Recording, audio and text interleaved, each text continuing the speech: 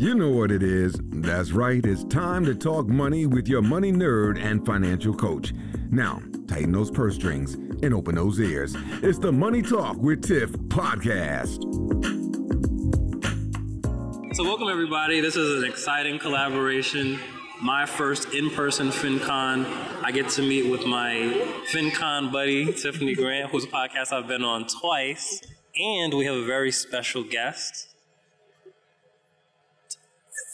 All right, I'm Tiffany Grant with Money Talk with Tiff, and like Rahkim said, we've been like besties since 2019, and so we finally got to meet each other this year in person. So that's been awesome. But my platform is all about financial education, and I'm an accredited financial counselor, and so I do the hand holding that you were talking about earlier. Why don't we introduce Patrice to the audience who may not know who she is? Right. We have a star in our midst. Oh, you guys are so funny. Okay, so I'm Patrice Washington. This is my 6th FinCon in the last 10 years. And for me, this is like a homecoming. So to be able to come back in a space and connect with my FinCon buddies. I have FinCon buddies too.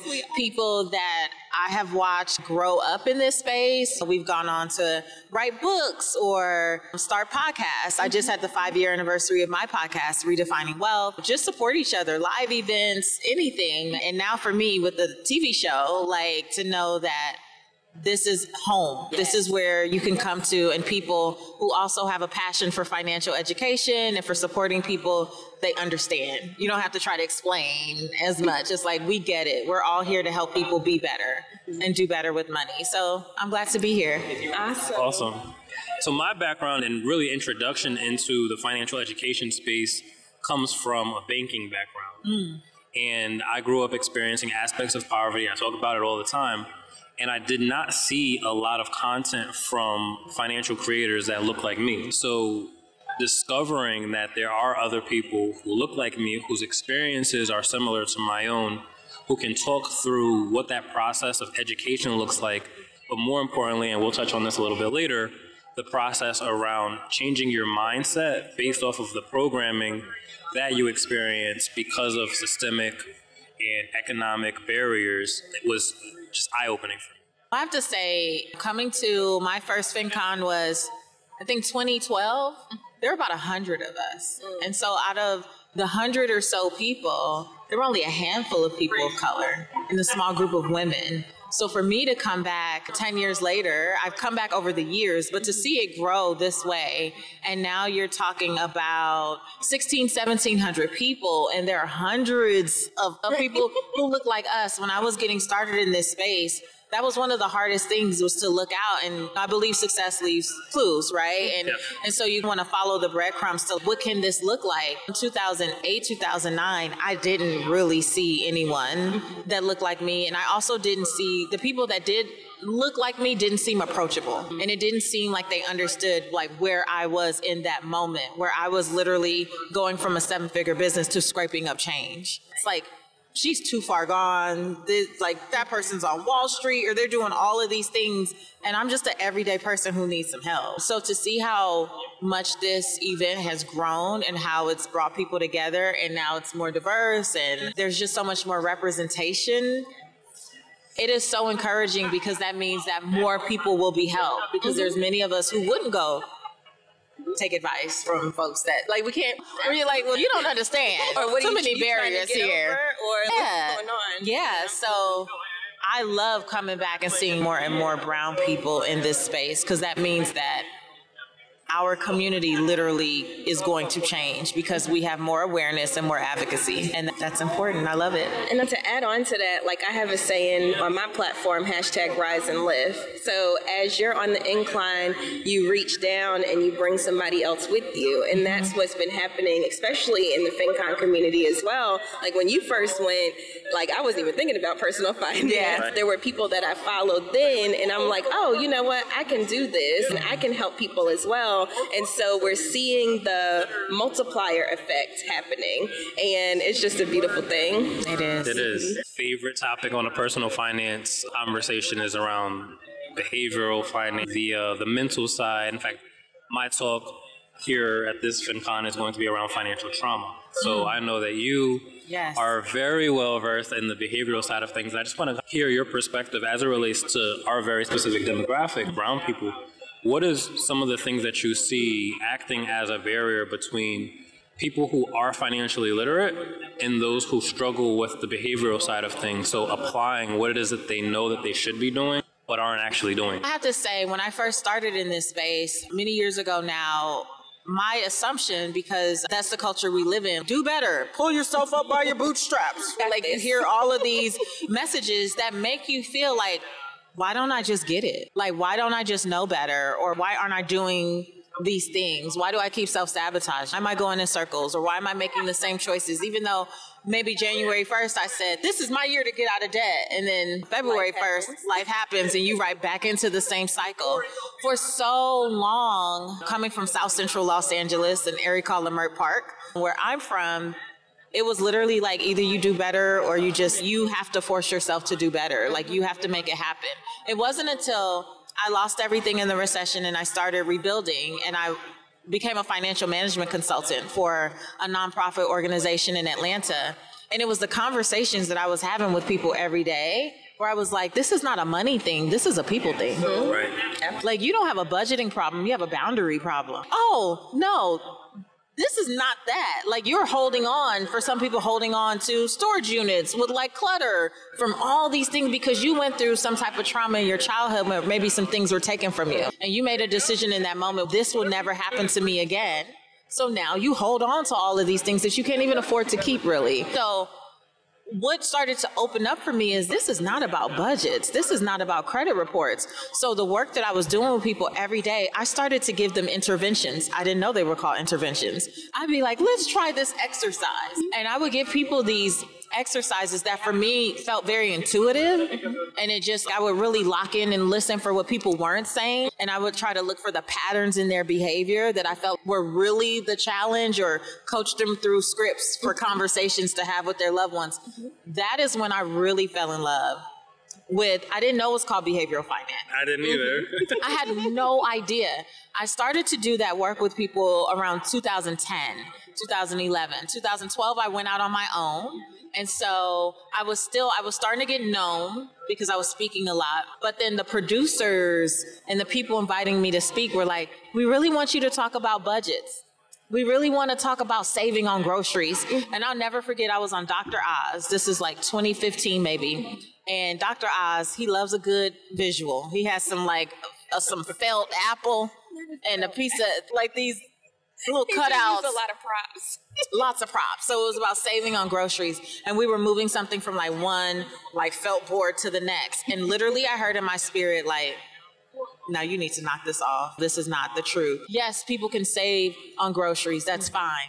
But the challenges that we face are so much deeper than that. People are dealing with childhood trauma that they have not processed. And as long as they don't process it, they're going to continue to spiral in these cycles of debt, of just making poor financial decisions because it's the best they know to do. They literally don't know why. You need to get to the root of why and help people have an awareness. A year later, I shut down my site. Everything that I was offering at the time, it was budgeting stuff, all of that stuff. And I was like, God, I just want to tell people the truth about wealth. For me, there are so many other parts of our lives that impact our finances. So if I don't talk to you about your mental and physical well-being, I'm doing you a disservice. If I don't talk about your personal, professional relationships, I'm doing you a disservice. If I don't talk about your space and your environment, and is that truly set up to support you, I am not really helping you change anything. And in 2017, I launched Redefining Wealth, and it was that. And so within a few months of launching that, I ended up interviewing someone who literally created a behavioral finance curriculum. Oh, nice. He became my mentor, Dr. Brad Klontz, and his father. I know Dr. Brad, yes. Dr. Brad came on the podcast, and he was saying all this stuff, and I was like, I say that, I do that, but everything I was doing was intuitive. There was no science behind it. I didn't have the research from that perspective. And behavioral finance, I think, for people of color is a game changer. It's helpful to everyone and to anyone, but I think for brown people to finally know, friend, you're not crazy. You've been through some trauma. Yes.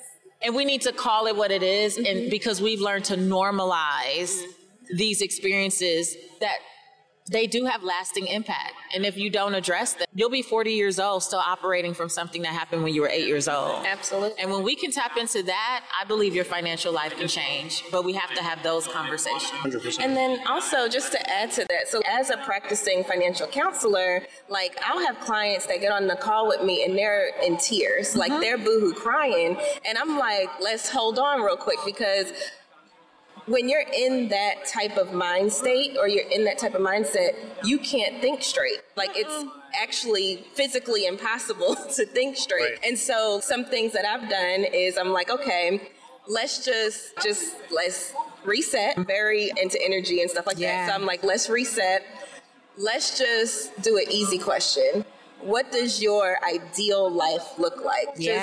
Let's just put all your worries and everything to the side. What does that look like for you? And so I allowed them to just dream, okay? Now, instead of me going in on that meeting saying, okay, what are your goals? What are you trying to accomplish? I'm like, let's just dream for a minute. Let's put our mind into a whole different area. So that way I'll have clients say, oh, if everything was perfect, I would have all my debt paid off. I would do this, I would do that. And so as they're saying what their dream life looks like, I'm taking down, okay, this is goal 1, this is goal 2, this is goal 3. But it allows them to change their mindset, because it all starts with that. If you don't have that down, or if you're in a constant fight or flight reflex, it's impossible to get your money. And unfortunately, in our culture, in our community, we're always in fight or flight.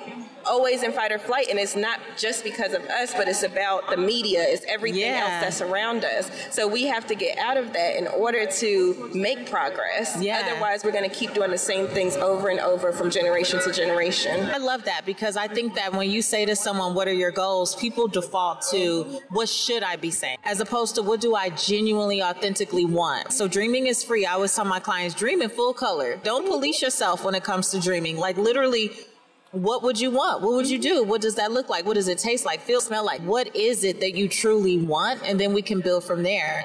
But I also love what you do, Tiff, and how you explain that, because I believe you set an atmosphere that removes shame. Yes. And for me, removing shame for a group of people who have been shamed to death for any and everything, hair, clothes, body type, like everything. Removing shame, I think, is like what my specialty is. Like I share my story and share my testimony so openly and freely, doesn't matter where I go, because I want to help people lower their resistance so they can actually learn. Absolutely. And can you briefly share that story again? I know we got to hear it a little bit earlier, but it was just so impactful, and I just think that this audience would appreciate hearing that. Yeah, I always say I got into real estate, was my first kind of entry into personal finance. 19 years old, 21 years old, become a real estate and mortgage broker before I graduate from college. So I leave, I go off, create this business, which becomes wildly successful by the time I'm 25. And I thought it would go on forever. I'm a naive kid from the hood. Like, to me, this gonna happen forever. 25, 26 years old, the recession hits. What I didn't share on the stage is when the recession hit, I was actually in the hospital on bed rest. I took a fall down the stairs and I went into labor at 20 weeks pregnant. And so when I got to the hospital, they were like, I'm sorry, the baby's coming in a minute. There's nothing we can do. So I just started praying, doing the only thing I knew to do, calling people, asking them to pray. And what was supposed to be any minute now turned into me being on hospital bed rest for 10 weeks. So when those banks start closing down, I'm in the hospital on bed rest. I have 16 loan officers and real estate agents. I have no deals closing. Everybody's deals are falling apart. They're calling me freaking out. I'm used to being the fixer. I can't even go to the bathroom by myself, so ain't no fixing anything for anybody else.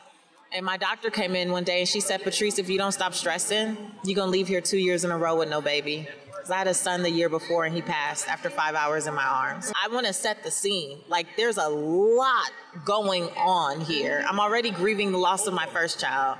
I get pregnant again. I'm grieving. I'm still going in. Take this fall down the stairs. I'm in the hospital. I see my business slipping away that has been my baby for all these years now. And I leave. By the time I leave the hospital, yes, I have the baby. She's healthy. She's born 10 weeks prematurely. She stays in the hospital for 3.5 weeks. My insurance had dropped me. Had no idea until I'm checking mail when I get out of the hospital. So now I have almost $400,000 in medical debt.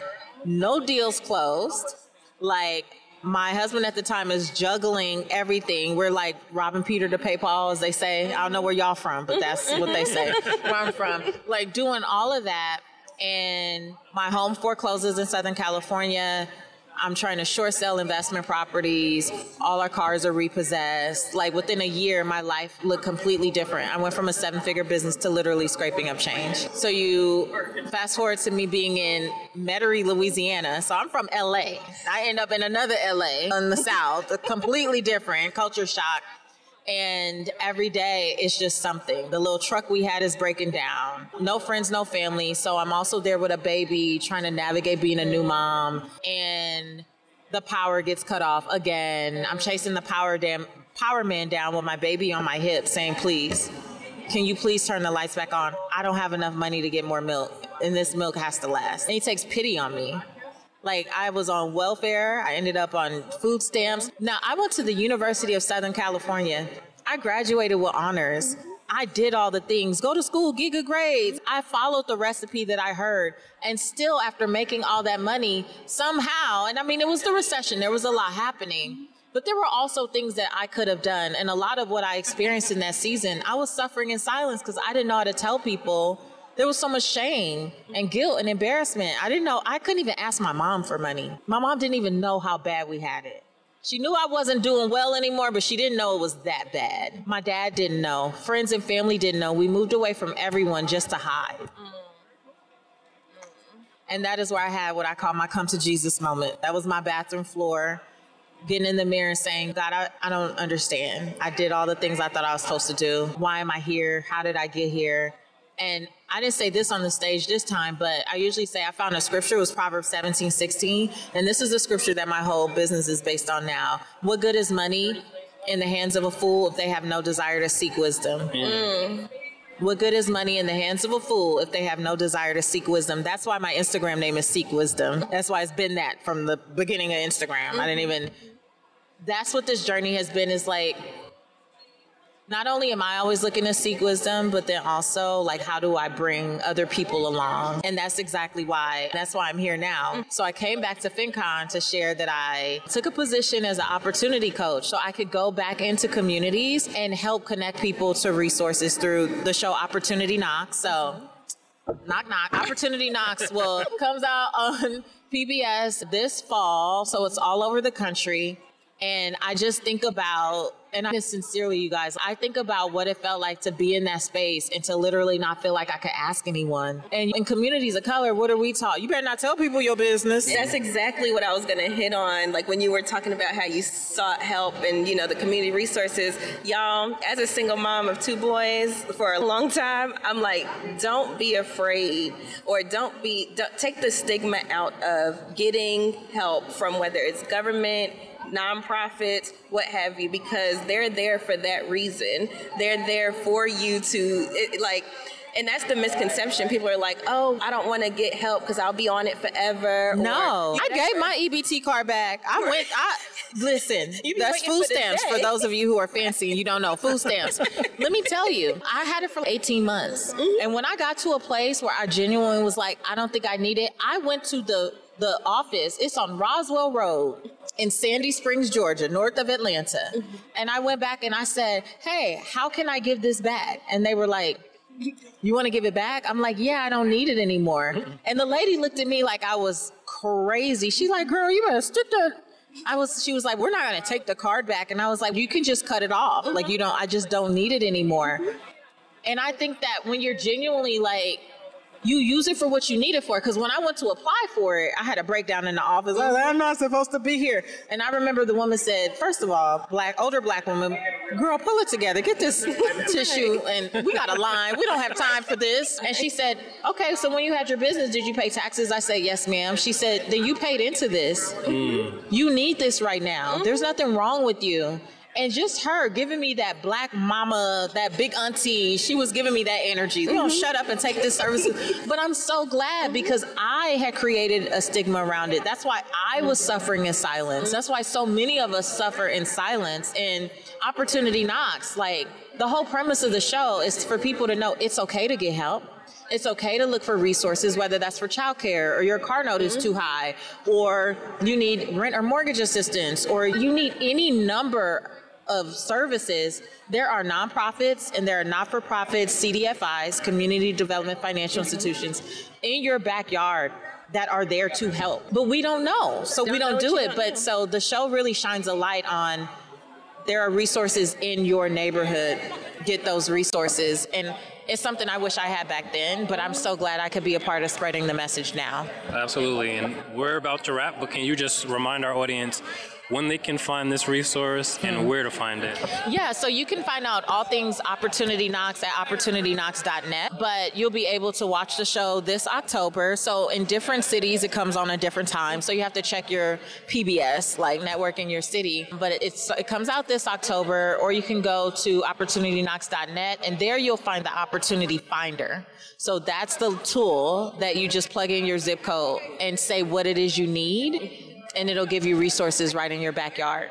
And that's available right now. Yeah. Because I can't wait to use this when I get home. Yeah. So I can give people because I'm about to put on free financial literacy classes for my local community. Oh, I love it. And that would be wonderful to be able to spread that resource. So please, y'all, make sure you tap into that because that is gold. That is awesome. Patrice, we really appreciate you taking the time. I know you're very busy, and it's been a pleasure to interview you and to share this platform with you, Tiffany. So I'm Rahkim Sabree. I'm at all social medias at Rahkim Sabree. And I'm Tiffany Grant, Money Talk with Tiff, podcast, blog, all free information, all free educational information. So please just dive in, and I'm at Money Talk with T on all social platforms. And Patrice, where can people find you? You can find more about me at Seek Wisdom PCW. Instagram is my favorite place to play online. And then, of course, you can find out more about Opportunity Knocks at opportunityknocks.net. Perfect. Thanks for coming. Thank you for having me. Thank you for listening, joining, and being a part of the Money Talk with Tiff podcast this week.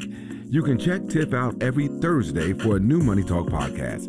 But if you just can't wait until next week, you can listen to previous podcast episodes at moneytalkwitht.com or follow Tiff on all social media platforms at Money Talk with T. Until next time, spend wise by spending less than you make. A word to the money wise is always sufficient.